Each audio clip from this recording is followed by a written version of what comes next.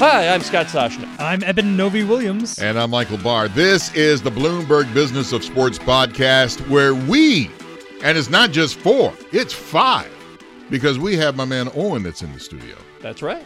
Hello, Owen. Welcome, Owen. How you doing? Hello. Tell everybody why you're here. My good friend Pete Coates brought me in Welcome, to Pete. sit in and Hi, Pete. meet you guys. And why? What do you want to do? Where do you go to school? What do you want to do? Oh, so I went to King's College out in Wilkes-Barre, Pennsylvania, and That's Barland. Oh, man, my son used to go there. Really? Yes, he did. Oh, fellow Monarch, beautiful. Yes, he did. I have family in Courtdale, Pennsylvania. Yeah. As well. I have no connection to the area. Hey, but it's a good Me area. either. So I was out there and I studied broadcast communications. I worked in some TV. I worked for the college radio, and now I'm trying to, explore the market and figure out what I want to do. A new highlight. Here you are. Yeah, exactly.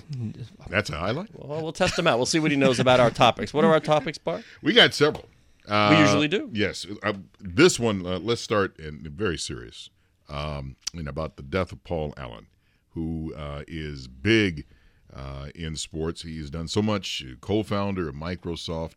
You wrote a story about this yesterday, and you were talking about now, because he has 2 major entities in sports, and what this is going to mean for the market. Yeah, strictly from the sports perspective, obviously he owns the Seattle Seahawks, $2.5 to $3 billion asset, and the Portland Trailblazers, $1.34 billion asset. And the Sounders. And the Sounders, a 25% stake in the MLS team. Rarely do assets like this come on the market at the same time. Now, his estate has not said what it intends to do with these, but he has no wife, he has no kids. His sister has shown very little interest in the sports teams. I'm hearing that the basketball team certainly will be for sale. Maybe she'll hold on to the football team. Maybe at some point in the future it's for sale. But sports bankers are all sort of buzzing and circling and wondering what's happening, because an auction like this would bring out some very interesting bidders. It's funny. We've talked about how kind of quiet this last couple months or even last year has been from a sales perspective. The Carolina Panthers were up on the market. They sold. The addition of a football team and the basketball team coming on the market at once certainly would make this market a little more vibrant. What are the possibilities, assuming that both are being sold? Is there a possibility that they get sold together, which would obviously, raise the bar for the type of person, the amount of money? Paul Allen was the 27th richest person in the world, the type of person that would even be able to put together a bid group. As we saw with the Panthers and Tepper, that number was whittled down to really Tepper. Quickly, he needed the money. And you that number was, you need the liquid was low asset. $2 billion. Yeah, because you need to put down 30% as the NFL managing partner. It depends on what the estate wants to do. Could you sell them separately? Obviously, this will be about maximizing dollars. So they'll crunch the numbers, they'll speak to their reps, and they'll figure out, how do we maximize the dollars? Somebody, because they are close in proximity, somebody may say, I'll take them both off your hands. And perhaps for the ability to do that at a price greater than what it would be sold separately. You think that they could command more money together than they would if you separated them and found... If you find, and maybe there's one, if you find the right person who really wants those assets, may overbid for the right to do it. And as we talk about the Seahawks specifically, in my mind, this would be the most expensive U.S. sports team ever sold. Yes. That's essentially Yes. what the people you're talking to coming out? Yes. It'll eclipse 2.3. 2 point. Yeah, it'll likely eclipse 2.3. Well, what are the chances that his only sister, his only sibling, says, "Hey, wait a minute, is this part of me? Is this go to me? Is this in the will?" Now, I hate to talk like that, but those are the realistic questions that are being asked, and some of the folks at the NBA and the NFL have told me, we're not sure what the estate is, and then we're not sure if his sister, if she does indeed inherit the teams, we're not sure what she wants to do. Is it too early to ask these questions in the banking world? No, because these are the questions that are being asked. If you move slowly, I won't use the name, but a certain banker, after Ralph Wilson died, really asked himself, how long do I need to wait before I inquire at the NFL about maybe representing the estate in the sale of the Buffalo Bills? right. And in his mind, he said, well, I don't know, a week or two, like that's proper. So he waited And then he made the call, and the word back from the NFL was, "You're way too late." Like Wow. they were in right away. And this person said, "I'm not making that mistake again." So Fair to say that we will know, I think, very shortly. Yeah. What the future of these teams will be, whether they will be kept or they will be sold. Yes. Oh, and your thoughts on the possible sale of the Seahawks and Blazers? Do you definitely think that they'd be sold together, or do you think they'd Definitely be... no. No, I do not definitely think. As Eben was Nobody letting- can afford it. Well, that'd be the problem. You'd have to find somebody with some. You'd be severely some- limiting your Yeah. buyer pool, for sure. Yeah. Steve Ballmer, you interested? He's got a basketball team. Patrick Soon-Chung, maybe? He's got a basketball team. Yeah, I don't know who it would be. Let's just say one of our former guests is probably eyeing it right now, Mr. Tim Lywicki. He has Key Arena. He's going to have a hockey team. Up in Seattle. Yeah, you're not. The odds of the Blazers moving, probably not good. But to own multiple teams in the same market, especially in the NFL, he'll find a way to make it work in arena management. That's what he's into. So let's toss that out there. Real quick, I'd be curious about what the Sounders stake might be worth as well. We see a lot of expansion teams come. They have a heavy price tag in MLS. The Sounders are one of the few teams, or not one of the few teams, but one of the teams that draws the best very well in MLS. That will be an interesting Wait, do we still say that with Atlanta? benchmark. Do we still say that with Atlanta United drawing Yeah, 70? Atlanta is probably the highest. I haven't seen the Portland, numbers. Seattle. But Portland, Seattle, Atlanta, these are teams that draw in a football stadium and draw big numbers. We'll be curious to see if that gets sold separately, what kind of price tag gets put on an elite team that has a really big following in a smaller league. My guess is the current owners just absorb it. Possible. And then at a time to be determined can bring in new partners, because again, it's not just about the money. When you're LPs, it's not about just the money. What do managing general partners say these days? We need people who bring us some expertise in something, real estate, media, banking, whatever it may be. Anybody can cut the check, but you need some real expertise in something. And then one last question on Paul Allen. How does this affect the NFL as a whole? He's obviously a very tech forward. He was a smart mind in owners' meetings. More so probably a business savvier than your average NFL owner. Yeah, they have does access. Does this have any impact? No, they have the way access to best and brightest in whatever industry they want. I don't think it really impacts it much. On the personal level, I was there, I don't even know how many years ago. I went to Portland a bunch of times.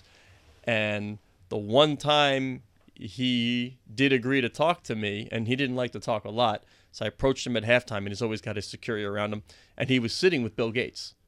So I was like, oh, this isn't going to happen, but what the heck, I have to take a chance. I'm out in Portland, right?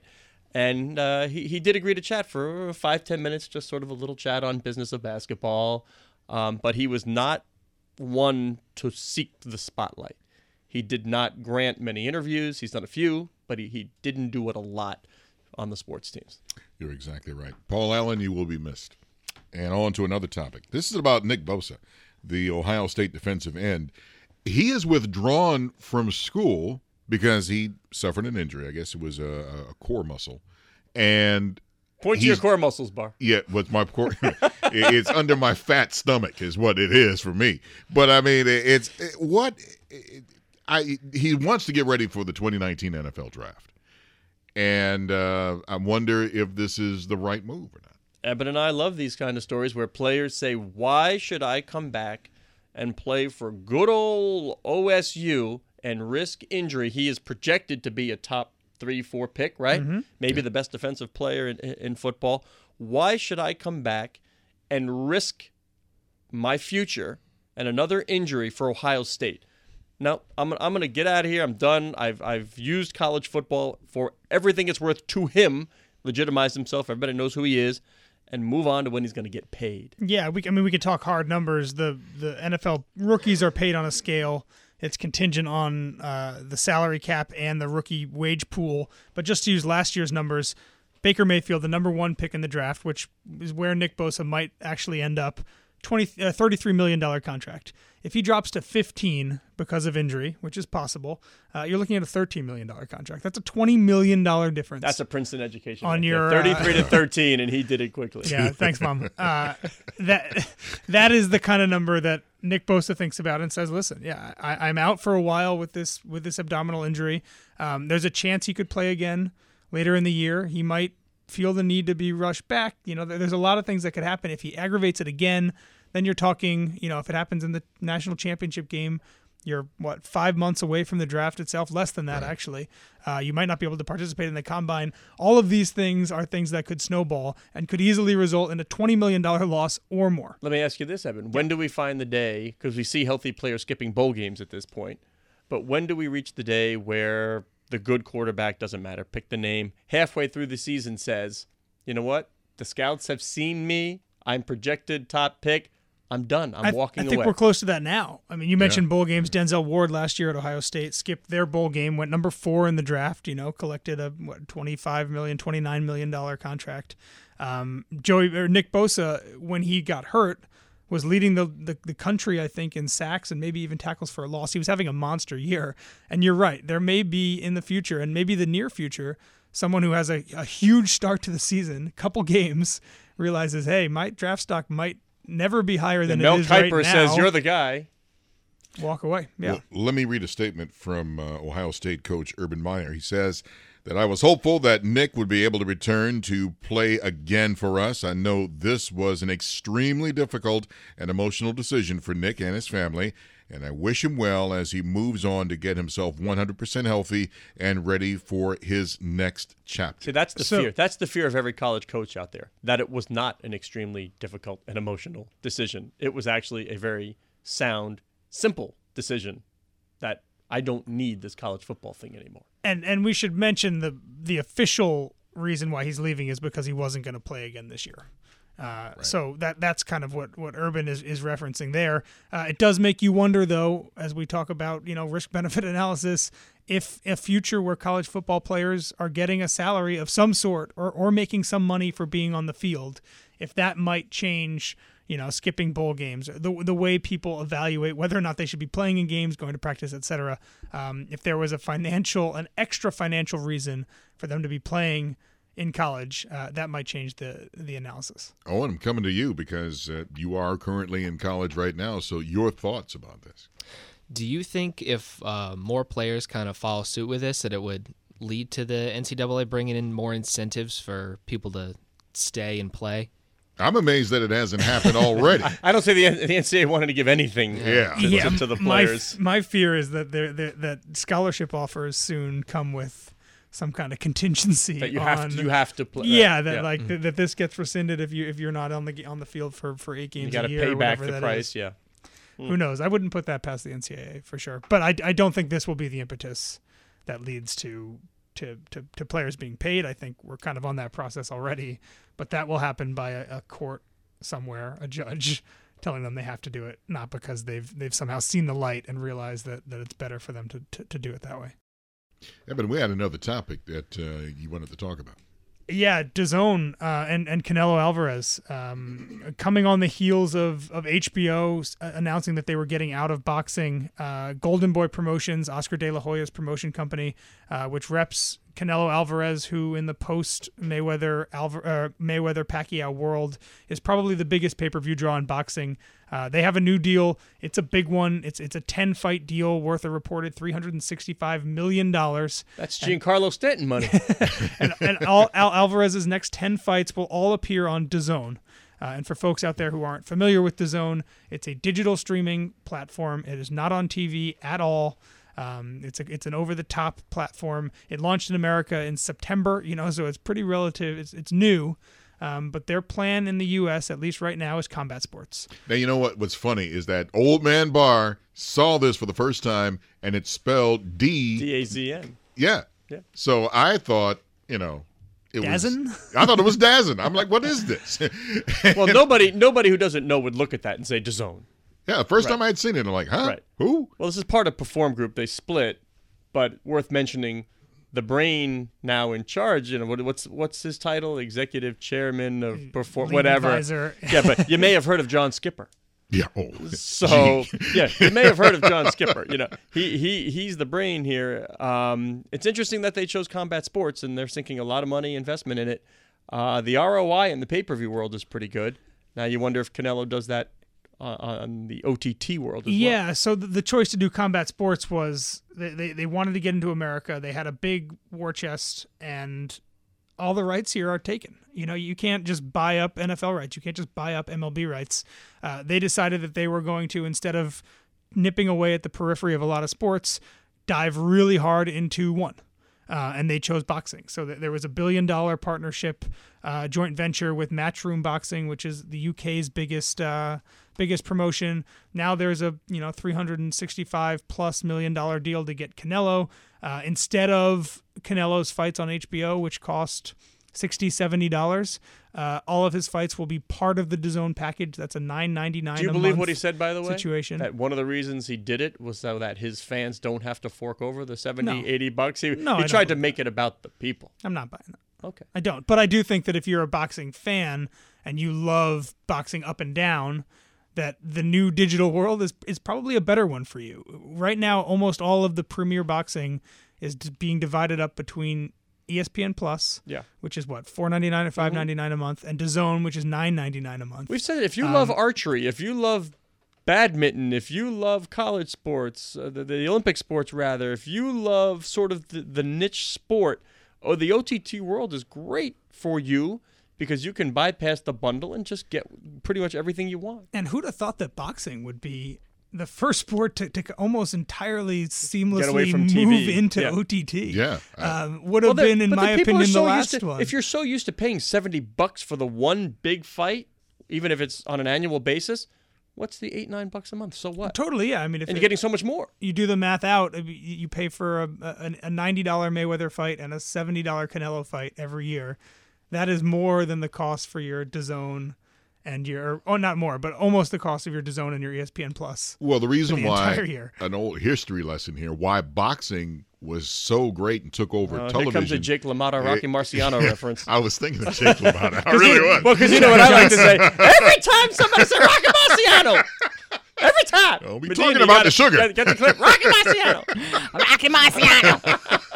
It's one of the best movies. One of the best. Oh, man. We come into television America. back in I the thought day. it was trash. See that? Owen is like, I came in for this. My professors did not tell me about this. He's Wait, like, hold on. You got got to ask him. Does he know about Coming to America? Have you ever seen Coming to America, the movie? I've seen parts of Coming to America. I know. What is that, Velvet? When he's I know quotes from He's got to work on his accent. What is that, exactly, Velvet? yeah. That's okay. It's Kunta Kinte. You going to sing Soul Glow, man? No. Let your soul Oh, Madena. There you go. Madena. Out so silky smooth. The funny thing is, she's done this so many times, but not on the air. Not on the air. That was the first time. Oh, that's a It keeper. sounds rehearsed. Yeah. No, she's done it so many times, but just not on the air. Now, the reason, before I Kick forget. the pigskin through a giant H. Sorry. Boxing, because of, the dimensions in the ring, was great for television back in the 50s because, the camera back then, far less technology. 900-pound camera. Exactly. Yeah. So you had the static shot for the most part, and it was much easier to follow. That's why boxing took over big time on TV back in the 50s. Oh, very good. History lesson, Michael Barr. So if you're DAZN being the go-to stop for boxing is obviously a priority, and they're making steps to get there. Longer term, they want to be the thing that every sports fan goes to. Are we buying this strategy as the way to become a potential, and money talks obviously, but to become a potential future home for NBA content, Major League Evan, Baseball you know where I content, stand on NFL. this. I've said it a million times. Just like sports on the court is the ultimate meritocracy. As David Stern used to say, if you can play, you can play. It's the same thing here. If you have on your channel, on your OTT, on your platform, on your whatever it is, if you've got the goods that people want to see, they will find it. That's it. If you have it, if DAZN has the money to get the best content that people want to see, just like I find True TV once a year during the NCAA tournament. I'll find it if I want to see it. But this is almost going the reverse way, right? DAZN isn't starting with the content, sports content outside of boxing. No, boxing is they're dominating one tiny world, and then at some point, ideally going to some other rights holder and saying, listen, sure, we have X $1 million subscribers. Yes. All of them are avid boxing fans. They're probably fans of other sports in some capacity, right? But DAZN is never going to have the reach that Amazon has, right? So if these two groups are sitting in front of... I would never say never. Sure. Okay. Likely not. But if these two groups are sitting in front of Adam Silver at the NBA and both with the same, let's say the same offer, right? Is DAZN's, is this boxing core enough to maybe get their foot in the door versus a lot of these other bigger digital In a competitors? world where the main rights buyers, in a world where hey, I'd love it, give me a movie theater feel, where the main rights buyers are in discussions with a lot of the digitals to kind of license out some games. If DAZN can say, I don't need the Warriors and the Celtics, I don't need that marquee game, but what I do need is your third-tier game on a Tuesday night, but I need it exclusively, that's where they get their foot in the door. And then you see where it goes from there. This is the Bloomberg Business of Sports podcast. I'm Michael Barr, along with Scott Soshnick, Eben Novy-Williams, and thank you, Owen, for stopping by. And Owen! My pleasure. We're here each and every Monday, Wednesday, and Thursday exploring the world of money and sports. Join us again at the end of the week when we speak with maybe Michael's favorite guest so far, IndyCar champion Scott Dixon. Hot diggity dog! Can I say that on the air? He was handsome, by the That's way. fine. Oh. Okay. He was. Yeah. All right. Thanks. Thanks, Madena. So close. You're listening to the Bloomberg Business of Sports on Bloomberg Radio around the world and online as a podcast where available.